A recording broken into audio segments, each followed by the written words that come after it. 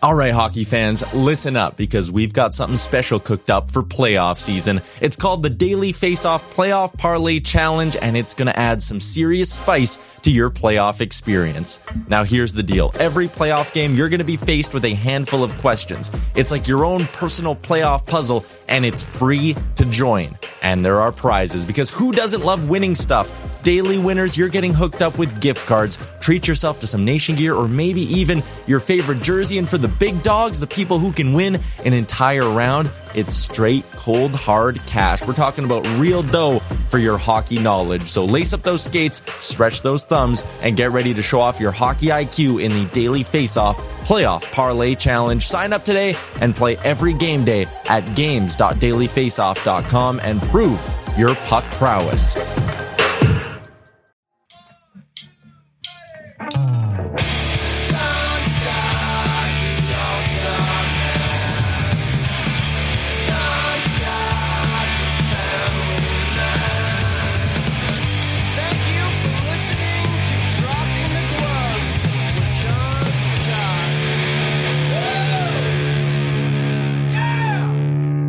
Good morning, everybody. Welcome back to another episode of Dropping the Gloves. It's good to be back, Tim. Back from vacation. Feels good.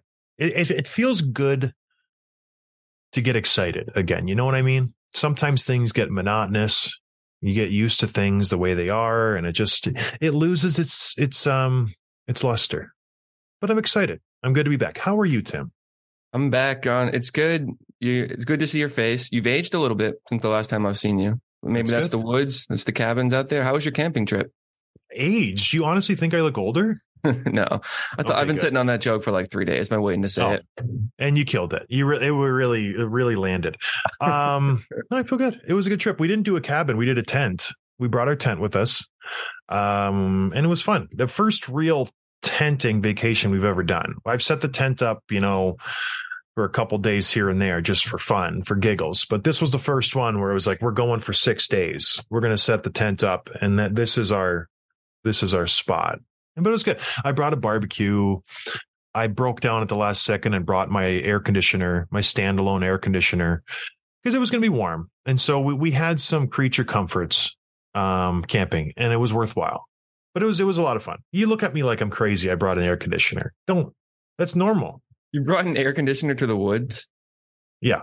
Well, it was a campsite. Okay.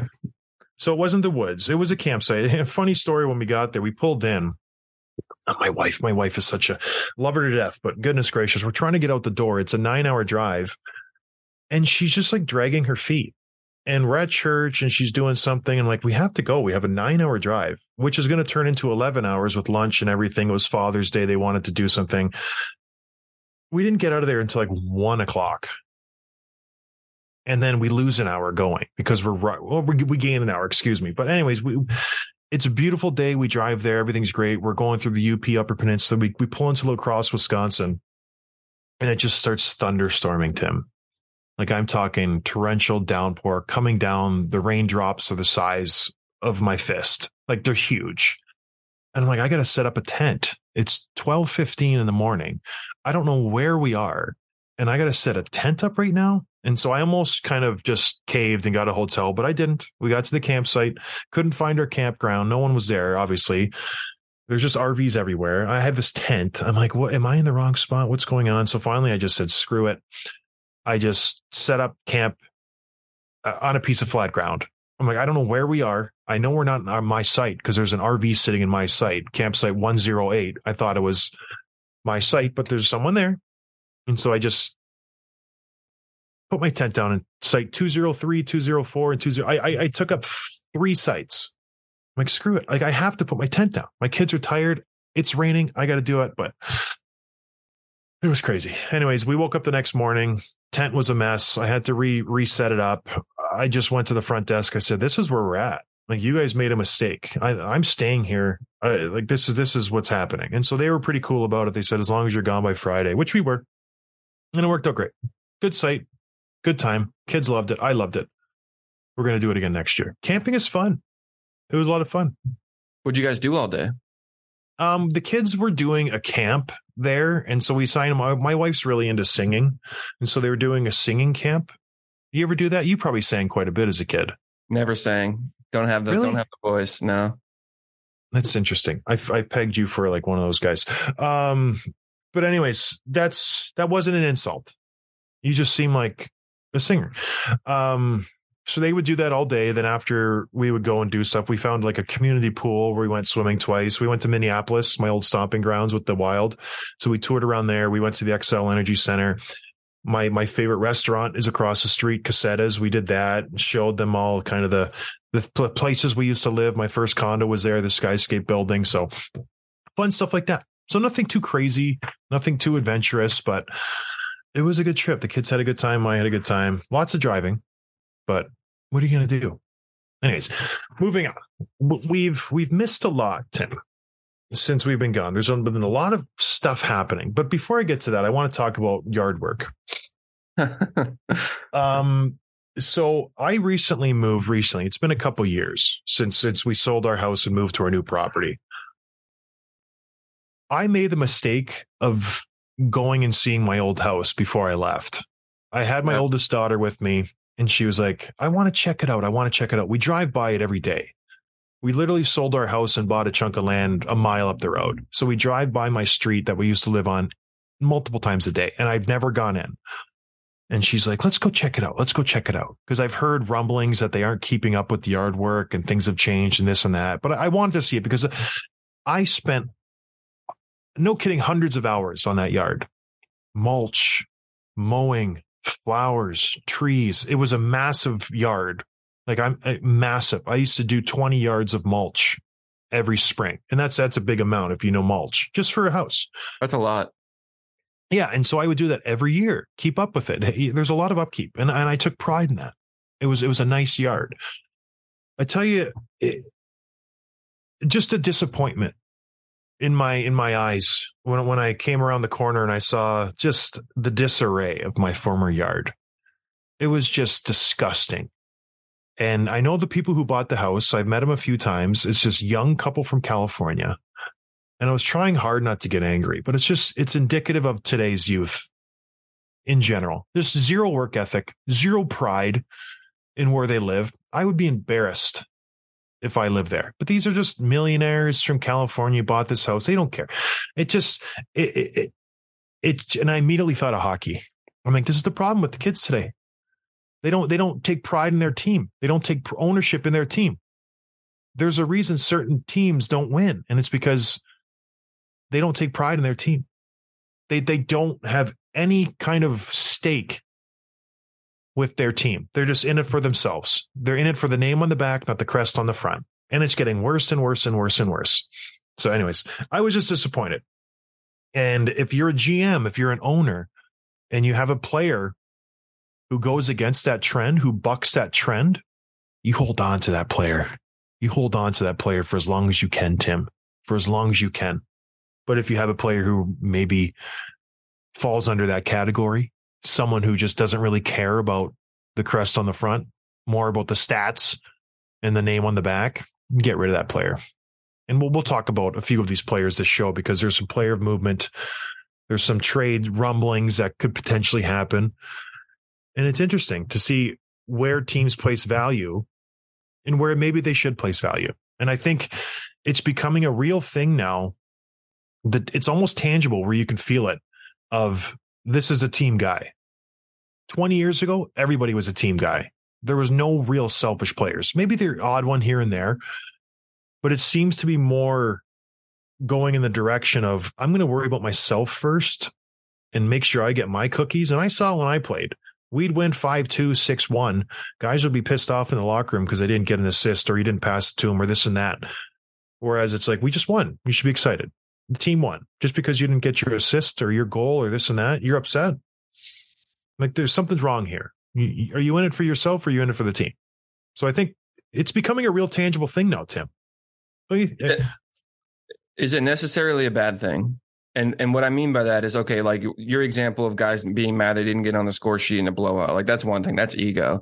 But isn't it a good thing that the players are taking more control away from the owners and the GMs and controlling their own destinies and controlling their ability to make money and maximize their income? Like, that's not necessarily a bad thing. It comes with some maybe bad sides to it, like the team hopping and stuff. But generally, isn't the fact that younger guys are getting more money a good thing for the players? No, it's not that aspect. I think that's great. I think the more control the players have, the better. It's good for the game. It's good for the players. I'm all for that. The downside of it is the on ice stuff, to where maybe you won't go as far as you should to win the game. Maybe you're not going to block that shot. Maybe you're not going to go in that corner and get that puck. Maybe there's a 50-50 puck and I don't want to get that puck. And we see it time and time again. It's coming more and more common. Everybody's doing the memes and the clips and look at the lack of effort on the back check. Look at the lack of effort on here. Look at that. He could have gotten that puck and he didn't get it. It's becoming more and more common, easier to point out. It's because players are more concerned, and rightfully so. Like, this is their life. I played. And I know how much money can be made. And if I go in for that 50-50 puck in the boards, there's a chance I break my leg. There's a chance I get a concussion. There's a chance I don't come back from that. So it's self-preservation to a point. But at what cost? So I think GMs hopefully are starting to see that, to where, okay, I got a Matthew Tkachuk. This guy played with a broken sternum. I like that. I like that a lot. I have an Austin Matthews. He had a sore wrist and he was out for how many weeks? Two very good players, world-class players. Austin Matthews, arguably way more talented.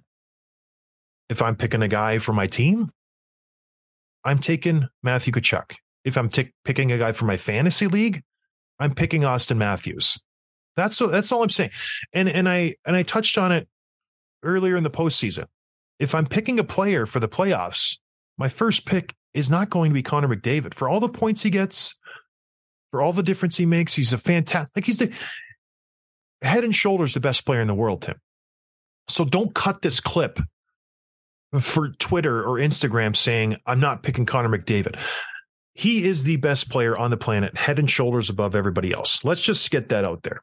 But if I'm picking a player for one game to win, he is not my top 5 pick. I don't trust him to do the right thing or the hard thing that needs to be done in certain times. I love the player. I would love to have him on the show, but let's just call a spade a spade. The guy's not going to, do the dirty things when it needs to get done. There's numerous clips of him bailing out, and there's a lot of players you can say that for. So he just gets the target on his back because he is the best player on the planet. I'm taking a Sidney Crosby. I'm taking those types of players who still have the skill level, but maybe they are going to go in the corner and get that puck. You know what I mean? Yeah, but like, you don't want McDavid blocking shots, do you? Like that? Yes, I do. Yes, I do. In the playoffs, maybe in the Stanley Cup Finals, maybe. Yeah, But like, it's the same in any sport. Do you want Bryce Harper like running out a ground ball to second base in June? Like, it's a chance he pulls a hamstring doing that with a very low chance % he gets on base. Like, it's protecting your assets too. And even the example you gave of Tkachuk and Matthews, Matthew Tkachuk, Tkachuk and Matthews. Like, don't you think that Matthews is playing through his sore wrist in the Stanley Cup Finals the way that Tkachuk did? And don't you think that Tkachuk is taking a few weeks off if he breaks his sternum in the regular season? The little apples to oranges there. It's apples to apples. If Austin Matthews has a broken sternum in the playoffs, do you think he even attempts to lace him up? We'll never know. It's a gut feeling. What do you think? Broken sternum. No. Do you think he goes the extra mile and has people tie his skates and suit up and then goes out and scores the game winner? Do you think he would do that? No. Not a chance. No. And that's not a bad thing. Listen, I wouldn't have. I would have pulled the chute way before that. No, I wouldn't have. I would have played. But it just, that's all I'm saying. There are certain players who would, and there are certain players who would not. And the group of players who would not is growing exponentially. It's not getting smaller. Whereas when I was playing, I don't want to sound like a fuddy-duddy, 90% of the guys would have played through that injury. I saw grisly injuries when I was playing, and guys would just say, whatever, shoot me up. Let's go. We got to win the Stanley Cup.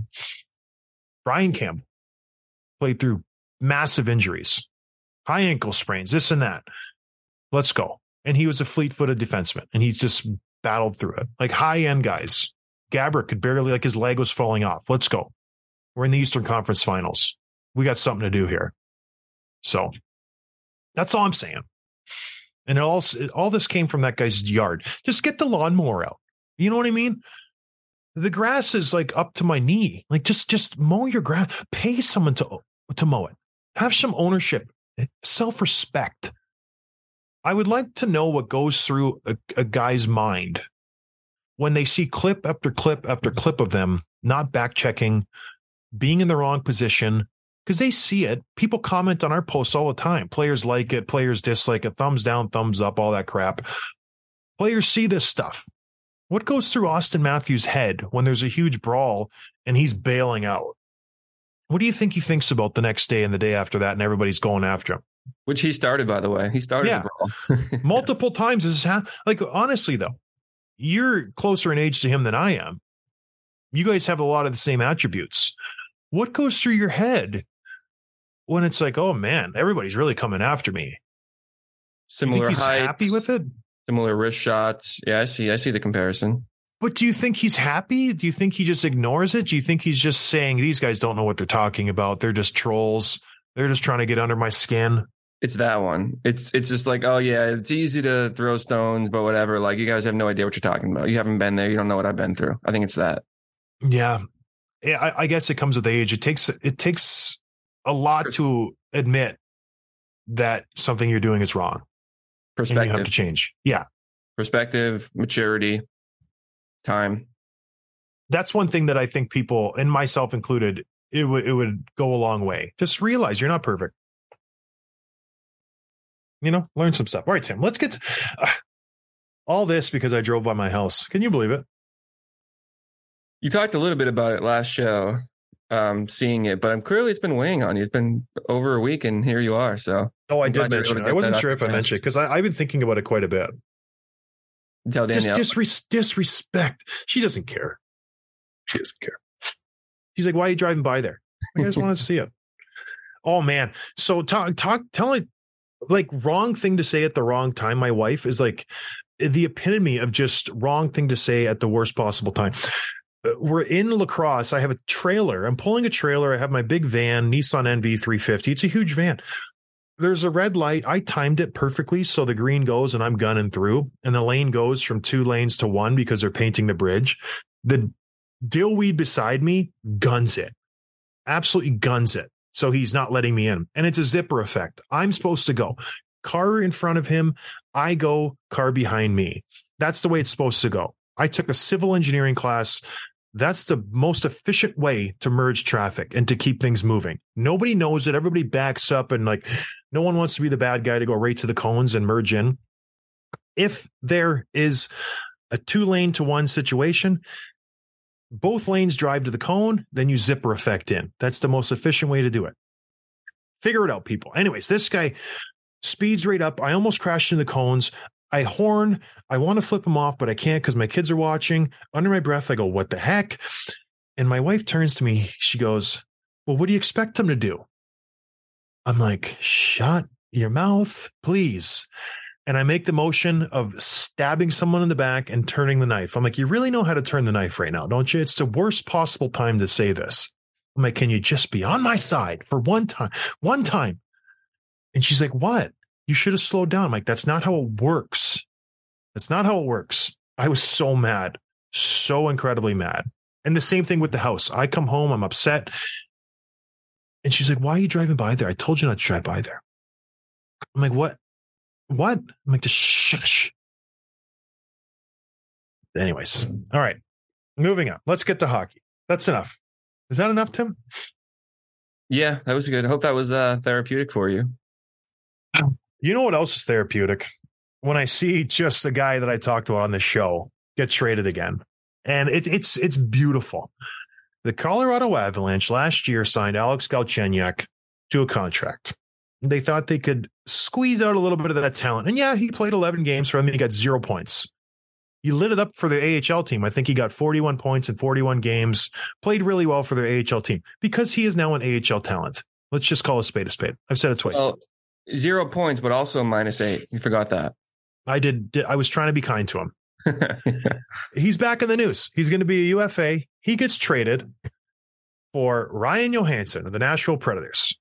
Big deal here in my eyes. This is a huge win for the Colorado Avalanche. Nashville has no intention of signing Alex Galchenyuk. I don't even know why he was included in the trade. He is an afterthought at this point. I just think it's funny that he gets traded. The guy is he's still getting chances. Do you think Barry Trotz sees this guy and he goes, I could throw him on the third line. He could put up 20 goals. This is going to be a great addition. We're going to sign him to a league min. Or I don't even know why he's a part of this trade. But anyways, the more important part of this trade, Ryan Johansson, his $8 million salary gets traded to the Colorado Avalanche. 50%, Tim, is being retained by the Nashville Predators. That's a big number. That is a huge number. The Colorado Avalanche are getting a primo centerman who's going to slot in centerman 2 for $4 million. This is a huge win for the Avalanche. After getting the news that Gabe Landeskog is going to be gone for this coming season, it's a massive win for the Avalanche. They have had depth issues ever since they lost Kadri. This is the biggest trade that's going to happen all off season. This will have ramifications all season and into the playoffs. This puts, in my eyes, the Avalanche back on a path to the Stanley Cup. Am I overselling this, or is this not a huge deal? It's a pretty big deal. I mean, Ryan Johansson's been a good player in this league for many years now. And he's only 1 year removed. He missed some time last year, but 2 seasons ago, he had 26 goals and 63 points. So yeah, this is a really big get for them. I don't understand it from the Predators' point of view. Is it really worth clearing $4 million to get rid of that player? Sure, they've offloaded a lot of contracts in the last 18 months or so. But for Colorado, yeah, this is big. This is really, really big. They've been missing that since Kadri's been out, especially with Landeskog's injury. I don't know if it's automatic like cup level again. I don't know if he has that big of an impact, but it's pretty solid. Yeah, I think Nashville's full-on rebuild. They got rid of Tanner Jeannot. They got rid of Ryan Johansson, and a couple other guys that can't. Ryan Ellis. Yeah. A lot of high-end guys. So they're in full rebuild mode here. Now it just begs the question, what do you do with UC Saros? Like, is he gone now? He's going to be a UFA after next season. His value is pretty high right now. So Nashville, keep an eye on them because they're sell. I like this for Colorado. I like it for Nashville too. They realize they're not going to be a contending team for a long time. Let's just hit the reset button. I love what they're doing. I love what the Philadelphia Flyers are doing. There's no expectations of winning. We are going to rebuild. We're going to get draft picks. Nashville has 2 first-round draft picks this year. They have a bunch of draft picks in the next 2 or 3 years coming up. They're not playing games with anybody. It's like, we're a bad hockey team. We're going to rebuild through the draft. We're going to rebuild through our prospect system. We're not going to try to sign any big name free agents. This is it. This is our team. Another team that seems to be in the rebuild every single year, but keeps trading for decent players. I don't understand what's happening in Arizona. Arizona acquired Sean Durzi from the LA Kings. They give up a second-round draft pick. They get Durzi, who's a good defenseman. Is this the start of the rebuild for the Arizona Coyotes? Because I like this move for them. I really do. Sean Durzi is a good player. It's a solid move, but I think it has more to do with LA. They wanted to clear some room off their books to get $1.7 million for Durzi's contract. And it feels like they're setting up for something bigger, which we'll talk about next. But yeah, he's a solid young defenseman. I was surprised they moved him, and pretty good pickup for Arizona. Yeah, 24-year-old defenseman, been in the league for a few years now. He got 38 points last year, 27 his rookie year. So the guy he's a player. So for the Arizona Coyotes, getting rid of Jacob Chychrun, obviously having to deal with the franchise, where are we going to play this and that? This is a win for as many losses that they can chalk up, which are numerous. Like, they lead the league in losses, not just, on ice, off the ice too. They just can't do anything right. This is a win. I think they win this trade. The second-round draft pick is theoretically a player who doesn't make the NHL. Sean Durzi will be a good defenseman in the NHL for the next 10 years. They can get him under cap. He's still under team control next year. So good for the Arizona Coyotes. I bag on them a lot, rightfully so. I wanted to show some good work. This is a good trade. I like what Billy Armstrong did. So good for him. They're going to have a good defenseman in Arizona for the years to come after losing Jacob Chychrun. All right. What else, Tim? Yeah, so we mentioned the LA Kings setting up for something else. The big name right now is Pierre-Luc Dubois, who asked for a trade from Winnipeg, and they've been working on a deal all weekend long. Still hasn't happened. Kind of conflicting reports out there, so it's not quite sure exactly what the deal is, but the report is that LA is trying to work out an extension with him. And then another report came out that they haven't been able to talk to him, and that's the holdup on the deal. So not totally sure, but most likely is he goes to LA and they sign him to a long-term contract and they get their big top six center. Yeah, the names being bantered about from LA would be Alex Iafallo, Gabe Vilardi, maybe a draft pick, and PLD, Pierre-Luc Dubois, going to LA. Obviously, everybody knew he wanted to go to Montreal. He was raised there. He speaks French. Everything works out there. I don't think Montreal just has a space for him. There's just a lot of forwards in Montreal. There's just not a lot of room for him to fit in there. But if you look at the LA roster, you look at the way they're built, this is a pretty big win for them. If he goes to LA, boy, oh boy, they had a good season last year. They were obviously in a minor rebuild mode. They brought in Kevin Fiala. They have Philip Deneau. Kempe took a big step forward last year. Does this all of a sudden, Tim, push them closer to the Edmonton Oilers category in that division, the Colorado Avalanche status, the Vegas Golden Knights status, or are they still, in your eyes, maybe just a step below? They still have Drew Doughty on contract for another 4 years. That's a bad deal. I don't know. Where does this put them? If they can pull this off and get a Pierre-Luc Dubois, who was legit, he's a 1C. Like, he is a great player for all the off-ice stuff that he has, for all the drama that's followed him throughout his career. Where does this put them if they get Pierre-Luc Dubois, Tim? Well, it depends on what they have to give up for him, for sure. But yeah, I mean, it's interesting because you've got Kopitar and Deneau, right? And they were able to shut down Connor McDavid and Draisaitl as best they could, but you're still losing 6 to Edmonton Oilers. I don't know how much better they do against Vegas or Dallas or Colorado in those matchups, but you add a Pierre-Luc Dubois and all of a sudden you've got a little bit more offensive punch. You've got more depth down the middle, which I know is important to you. So yeah, this is a big major step for them. Love it. Yeah, it would. I think they would have to make some moves on the wings. You have Kempe, you have Arvidsson, losing Iafallo and Vilardi. Those are big pieces. They're huge for them. They play the power play, second, third line, right wing. So they're good players. It's not like you're giving up prospects or guys who are on the bottom half of their career. They're very valuable pieces to be trading, but you're getting a good young centerman who is going to put up 70, 80 points, play that second line center role. You can drop Philip Deneau down to that third line center role. Quentin Byfield, maybe you shift him to the wing. Who knows? There's a lot of pieces that can move around there in LA, and it doesn't hurt to add a really good player. Like, Pierre-Luc Dubois is good, as much as I just don't like him personally because he's a dirtbag. Like, let's just get it all out there. All the drama that he's had with John Tortorella, all the drama that he's having right now with the Winnipeg Jets. I don't want to be here. I don't want to play here. Not 2 weeks ago, I asked about this, and you said you don't blame him because look at where he's been on the teams he's been on. Who wouldn't request trades from those teams at this point? What changed? I just don't like him. Maybe it's his French name. I don't know. But he seems to have drama follow him wherever he goes. He's almost like the Tony DeAngelo of forwards, where everywhere he goes, there's just a little bit of drama that goes with him. And I don't blame him. But if I was in those situations, I wouldn't complain like he did. I would just quietly go about my business and hopefully things would change. That's not what he did. He aired his laundry publicly. I don't like when people do that. I don't blame him for doing it. It obviously worked. And now he gets to go to LA potentially, where the sun is just shining all day long and the women flock like the rivers of Capistrano. Is that how the saying goes? The salmon? Yeah, you lost me on that one. The Dumb and Dumber. Oh, where the beer flows like wine? Like the women of Capistrano. Maybe. Yeah. Maybe. All right, moving on.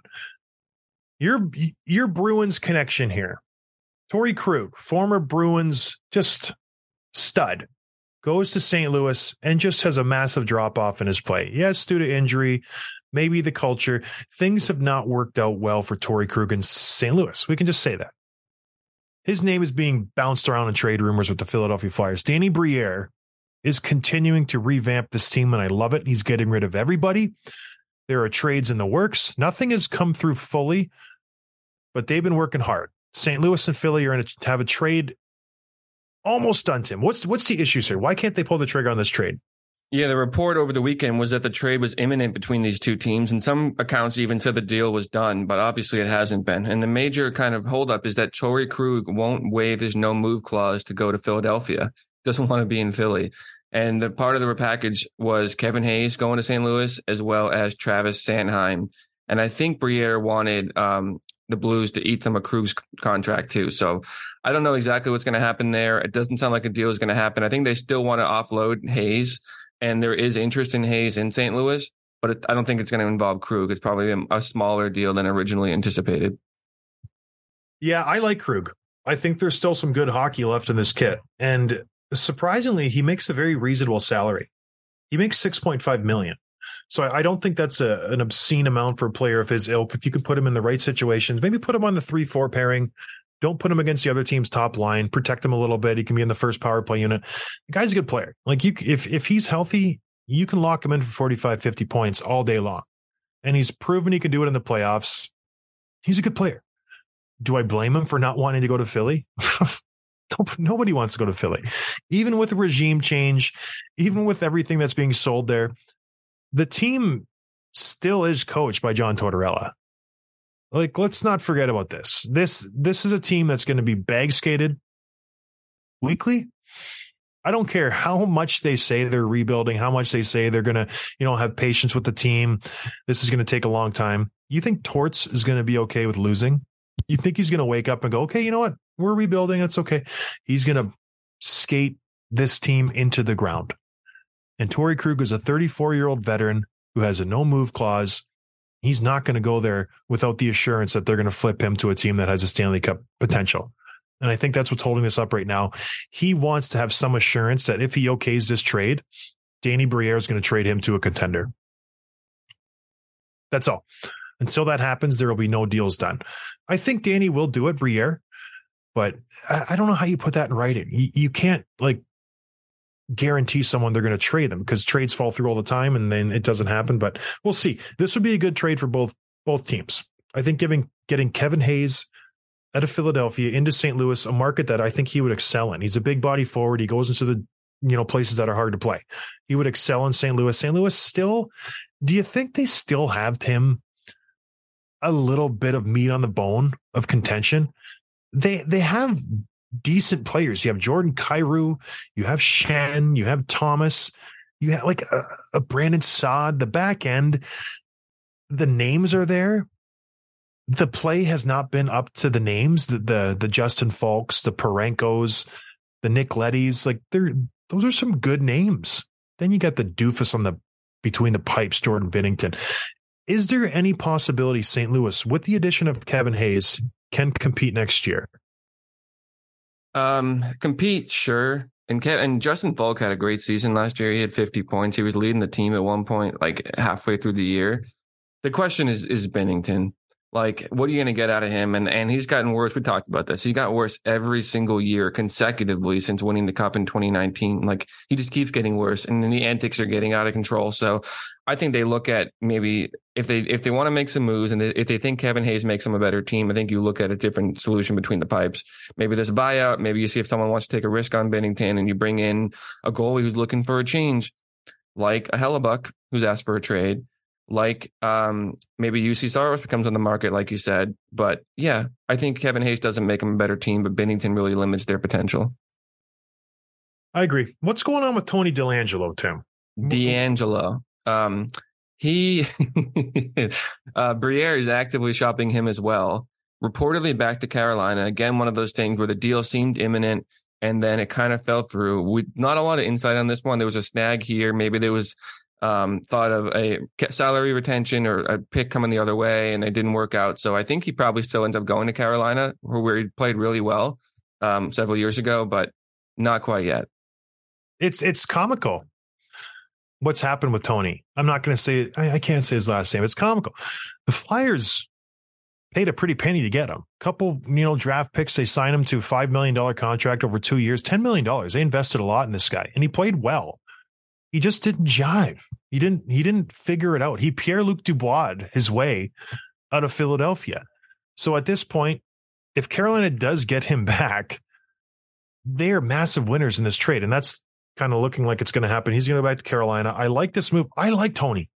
He's a good player. I think if he just shut his mouth and played hockey, he would be a perennial all-star. The guy does nothing but go out there and put points on the board. He's a swift skating, 5'11", 6-foot defenseman.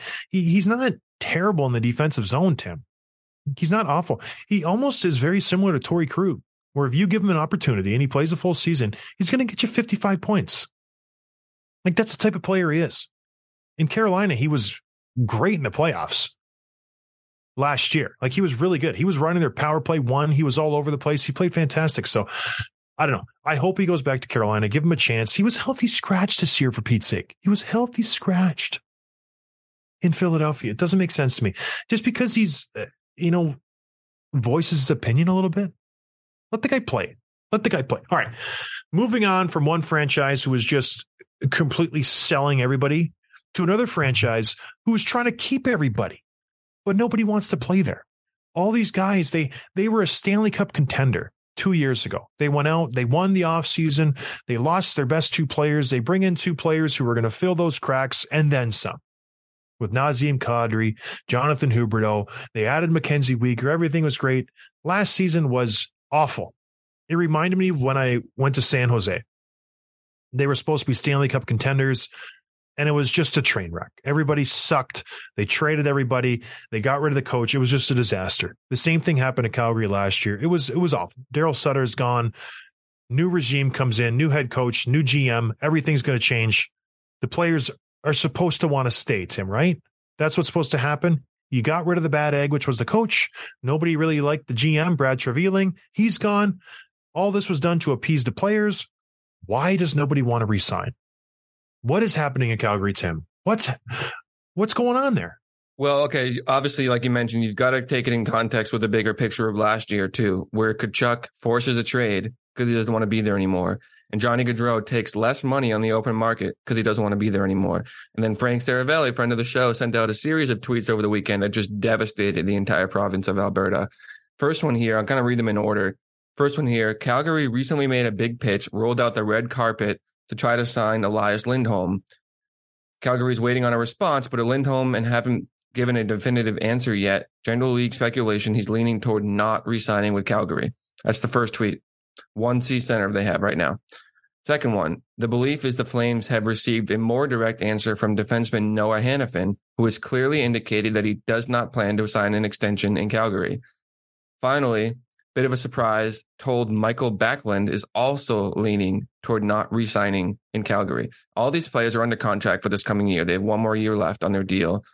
And then another one came in the next day from Frank, not to throw another log into the fire for the Flames, but the potential exodus continues. I'm told Tyler Toffoli also plans on not re-signing in Calgary.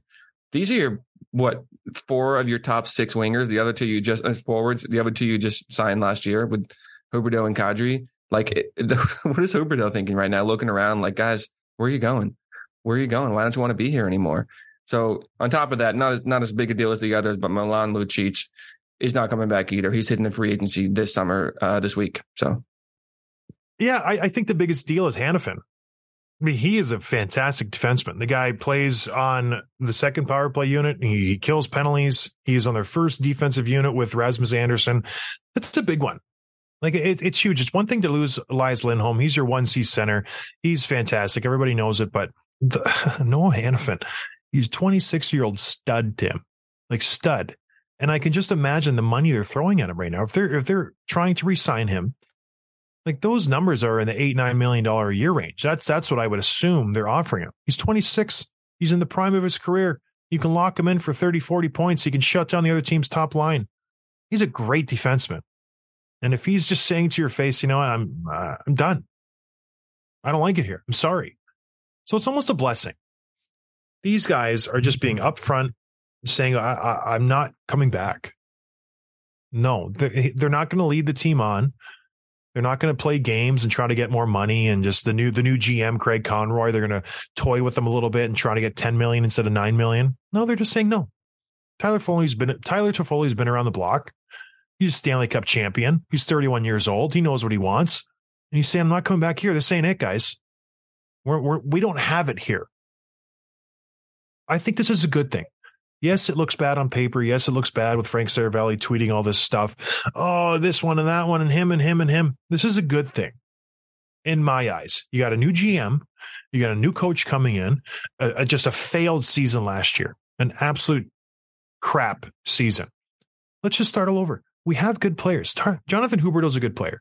As much I think he's a baby, as much I think he just is entitled brat, and he's never going to live up to this $10.5 million contract. We can all agree on that.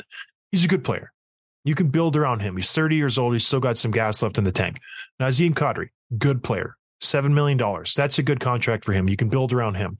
You have some good pieces in the back end. Mackenzie Weegar, he's good. Rasmus Anderson, he's good. We can build around those guys. Let's get rid of some of the guys who have been here a long time. Good. We can go out. We can get some prospects for Elias Lindholm. We can get some guys for Tyler Toffoli. We can get some guys for Michael Backlund. We can get a lot of guys for Noah Hannafin. Just go. Embrace it. Full rebuild. They tried last year to just turn back the clock, and we lost some good players, and we're going to try to rebuild on the fly, and we're going to compete. It didn't work. It didn't work. You have to reset now. These guys aren't coming back. Like you said, Tim, these are 4 of your top 6 forwards. Backlund, Lindholm, Toffoli are huge for you. They're huge. And if they're not coming back, you have no chance of winning. You don't. So let's just pivot and figure out something else we have to do. Go out and get a bunch of good young prospects, get a bunch of high first-round draft picks, and we'll see what we can do. The scary part is Craig Conroy is a first-year GM. Is he going to do the right things? Is he going to be able to just get good assets for these really, really good players like Brad Treliving did? He did well trading Gaudreau and Tkachuk. He did well. I don't know, but I don't mind this. It looks bad on paper. Calgary wasn't going to win this year. They weren't going to win anything. Huberdeau's not that guy. He's not. He's a second line left, right wing. He's not going to be your first line. Yeah, I don't want him on my first line. He had 115 points last year. He's not a second line player. I can understand he's not the most important. Last year he had 115? Last calendar year. Whatever. I mean. Yeah, he had 55 points last year. He's a second line right winger. Do you think which player is he of those two? He's not either of them, right? I mean, I think he falls somewhere in the 70-point range. That's it. That's his. Yeah. That's where he's going to live. Listen, much like Connor McDavid, if I'm banking on him in the playoffs to do the right thing and to produce and to come through in the clutch moments, I don't think I have a ring on my finger. I don't know. So what? I don't want him on my first line in the playoffs there, but he makes 10.5. So that's a bad contract. It's a bad contract. All right, moving on, Tim. What are we going to do? A couple of contract extensions as well. Erik Haula signed with the Devils 3 years at 3.15. It's a really great good deal. Number. Great value. Great deal. Him. I don't know how does this happen? Let's just touch on that. Players are overpaid daily. Erik Haula is such a good player, and he's had this weird career where he's just kind of bounced around from team to team and almost been like a hired assassin at the trade line. He's gone from Minnesota to Vegas to Carolina to Florida to Nashville to Boston to New Jersey. He always gets traded. He always produces. Everywhere he goes, he does well in the playoffs. He's usually on the third line, doesn't get much power play time. If it is, it's second unit. He puts up points. You know what I mean? He's good for a point in every other game. And he gets this type of money. I don't understand who his agent is. I think it's my former agent, Ben Hankinson. But it's a great contract for New Jersey. I like it. I think Erik Haula probably wanted some term, and 3 years is a good number for him at a 31-year-old, 32 years of age. So, gosh, it just seems low. The guy's going to put up 50 points next year, 60 points, and he's going to make 3.15. It's good for New Jersey. I like that contract. That GM there is doing some really good work. Yeah, good for them. All right. What else? Agreed. Sean Monahan signed a 1 year, $985 million extension with Montreal. And then Jordan Staal, captain of the Hurricanes, signed a 4-year deal, averaging $2.9 million. Also a pretty good number, though he's a bit older. But he does. How the mighty have fallen with Sean Monahan. Man, he was making some do-re mi 6.5 with Calgary. Now he's like 1.9. That's a head. That's a weird signing for Montreal too. I don't know. I don't know if I like that one for them. But what's the other one you're talking about? Jordan Staal? Yeah. Yeah, talked on that one already. Also, we had the Hockey Hall of Fame class of 2023 announced last week. Did you catch this one? Just goalies everywhere. Lots of goalies. I did. Who's going in, Tim? Henrik Lundqvist, Tom Barrasso, Pierre Turgeon, Mike Vernon, Caroline Ouellette, Ken Hitchcock, and Pierre Lacroix. It's Turgeon. What did I say? Turgeon. Let's get the names right. Okay. Okay. I like it. I think they're all great hockey players. I don't really know the stats off the top of my head, but it seems like the one that's, obviously first ballot is Hank. He's a lock, but Tom Barrasso, he won a bunch of cups with the Penguins, right? And then Pierre Turgeon, big visor. That's what I remember for him. Mike Vernon, he won that cup with the Flames, right? 1980, I believe. You're just a baby. You don't. Caroline Ouellette, she won a bunch of gold medals with Canada. Good for them. That's exciting. There's a couple big names on the ballot for next year, 2024. I just want to get your outright hull or not on all these guys. Okay. Marleau. Yes. Pavel Datsyuk. Yes. Pekka Rinne. No. Mikko Koivu. No. Ryan Miller. No. Ilya Kovalchuk. No. What? Oh man, you are such a hypocrite. It's crazy. Why am I a hypocrite? Ilya Kovalchuk, you're the one who goes to bat for all these KHL stats up and down. They should count. If you put his stats fully, KHL and NHL, the guy's like a hands down first ballot Hall of Famer. Do you think that Bettman and crew are going to reward him for leaving in his prime with a Hall of Fame ballot? Listen, I'm just stating it as I see it. You asked me if I was going to get in. But you're undermining yourself. I'm not, first of all. I'm not. Was my argument that he's going to be a Hall of Famer? Yeah, because of his stats in the KHL should count. That was 2 years ago, John. I've evolved. I've grown. Pavel Datsyuk, by the way, I watched the highlight video of him again. This is incredible. He's my favorite player of all time. He was just so good. Did everybody notice how Tim just changed the subject so fast? It's the same subject. It's the list of players. Okay. What would you like to say about Kovalchuk? I don't think he should make the Hall of Fame because the only stats that matter are the ones in the NHL. It's the Hockey Hall of Fame. You're right. The best hockey. I play men's league. Caroline Ouellette didn't play in the NHL. She didn't have the opportunity. Female hockey player. Different. That's fine for me. She played at the highest level possible for women, the Olympics. So and she excelled. He did not play in the NHL very long. Yes, he did. He played most of his career. Jumped ship and went to the KHL. So you take his NHL stats and you take his Olympic stats, and if that's good enough for the Hall of Fame, then yes. And I don't know, maybe they are. Yeah, I think I'm changing my answer. I think he is in the Hall of Fame. The Hockey Hall of Fame. It is. But do you take all the stats from the Swedish Elite League? Do you take all the stats from the Finnish League? Do you go to Italy and take all those stats? When does it end? You understand how the difference between the KHL... I don't. And the Italy League? Is that what you said? Yeah. The Swedish Elite League is very good. It's very good. Yeah. But it's mostly young players, isn't it? I don't know. There's older guys who play there. So he jumped ship from the Devils in 2012 and he played 6 years in the KHL. He put up massive points, won championships. Do you take those 300 points, 344 points and add them onto his NHL totals it puts them in 1,400 points. I'm remembering which is a Hall of Fame career. I understand that you don't. Okay. I understand that NHL points are probably weighed the heaviest, but he went to what's the second best league in the world? Is it the AHL? Would you say?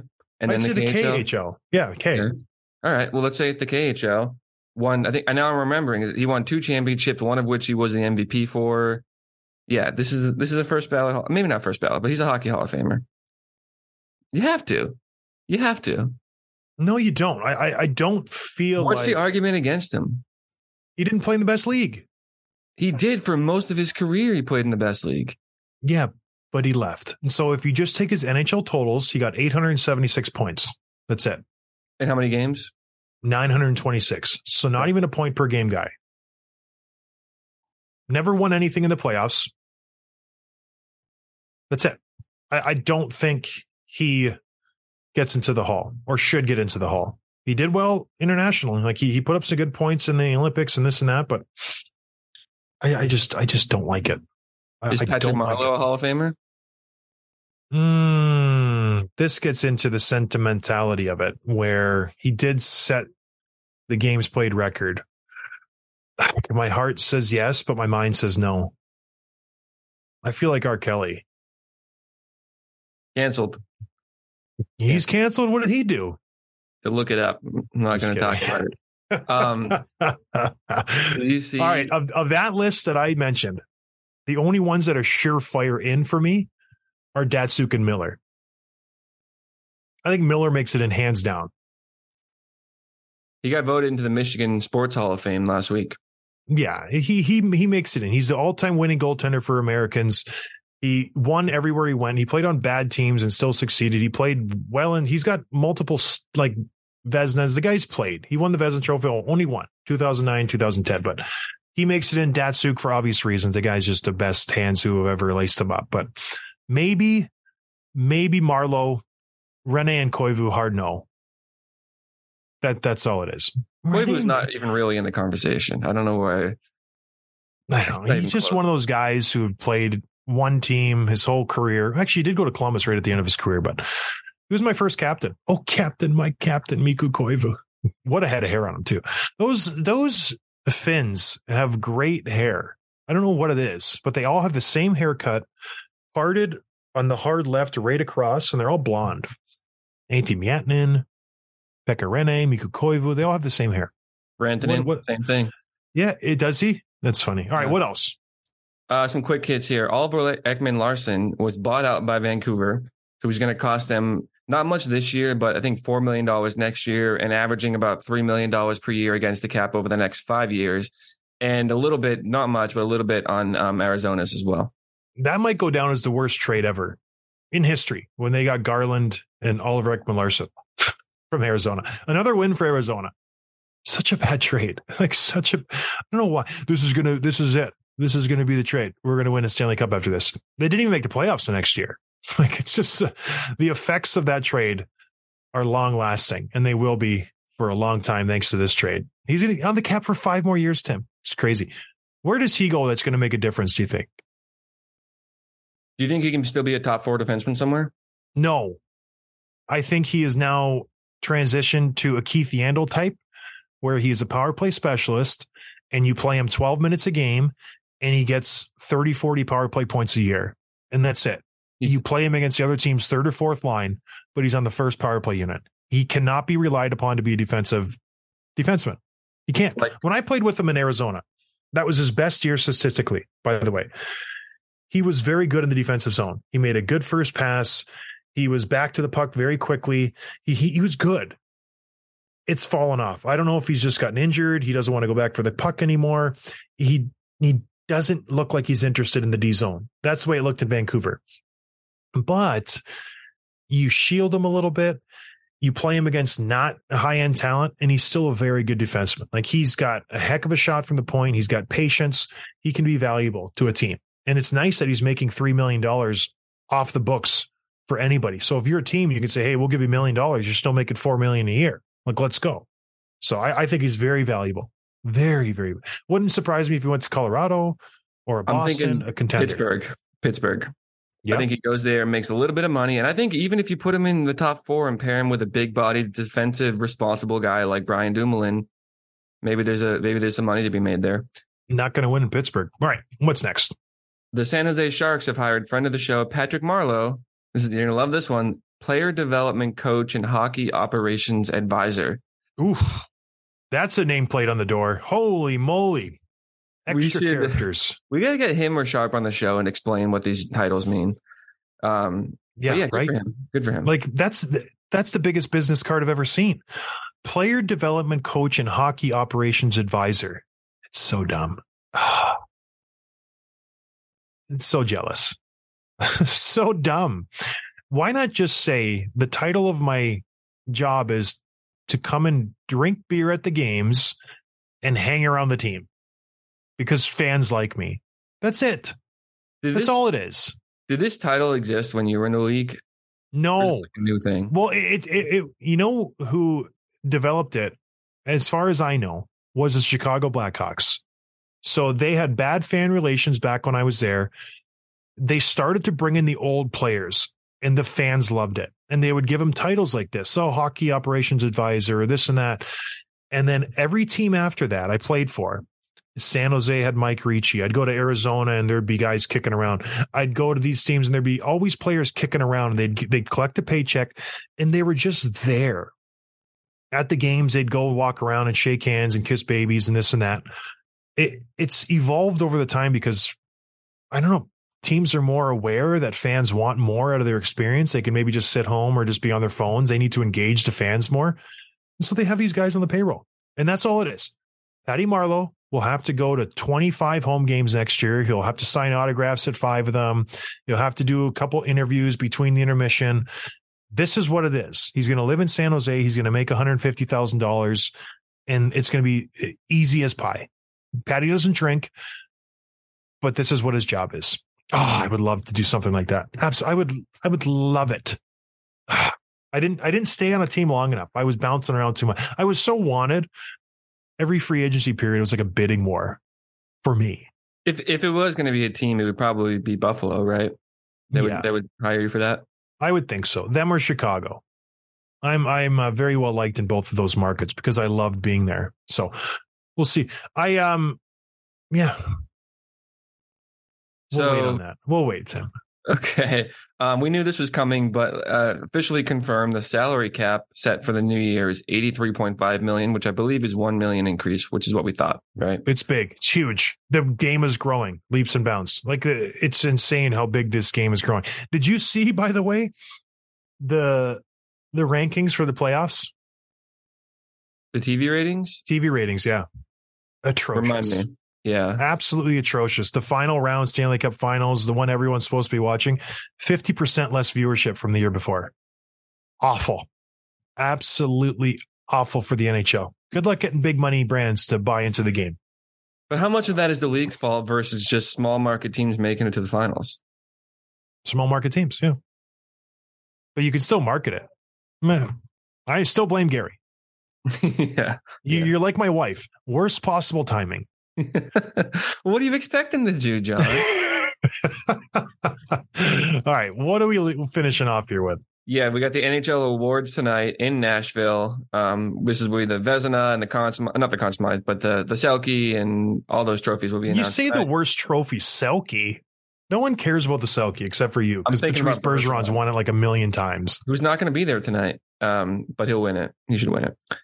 Actually, you know what? There has been a rumor, speaking of Patrice Bergeron, his replacement, if rumors are true, it's very exciting. Scheifele. There's been little birdies have been telling me I'm somewhat of a Winnipeg insider. And the Bruins are kicking the tires of Mark Scheifele, especially if Bergeron and Krejci not coming back. Imagine if they got Scheifele, Tim. How exciting would that be?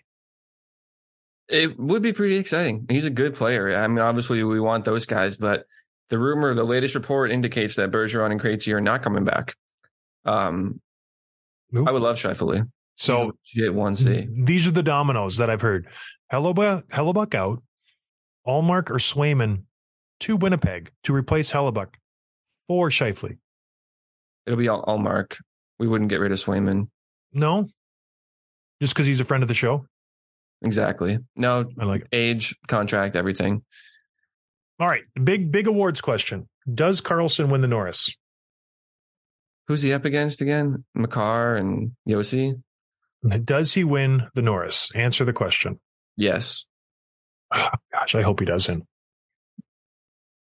I hope he doesn't, but he will. It's going to be depressing. But yes, everybody, watch the awards. We'll be back on Friday because Tim's apparently driving somewhere. I want to go Wednesday and Friday, but Tim doesn't want to. He wants the summer schedule to start. So Yes. With the big week, though, we got the draft starting Wednesday, and that'll go into Thursday. And then we have free agency starting on the 1st, which I think is Saturday or Sunday.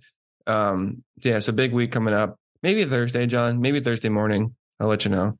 If you find time, that'd be nice. I'll try to work it in. We'll see. Okay. All right, everybody. Well, thank you for listening. We appreciate the support, and we'll talk to you guys at some point this week. Cheers. Thanks for listening to Dropping the Gloves with John Scott, a member of the Nation Network of Podcasts. Subscribe wherever you get your podcasts from to never miss an episode.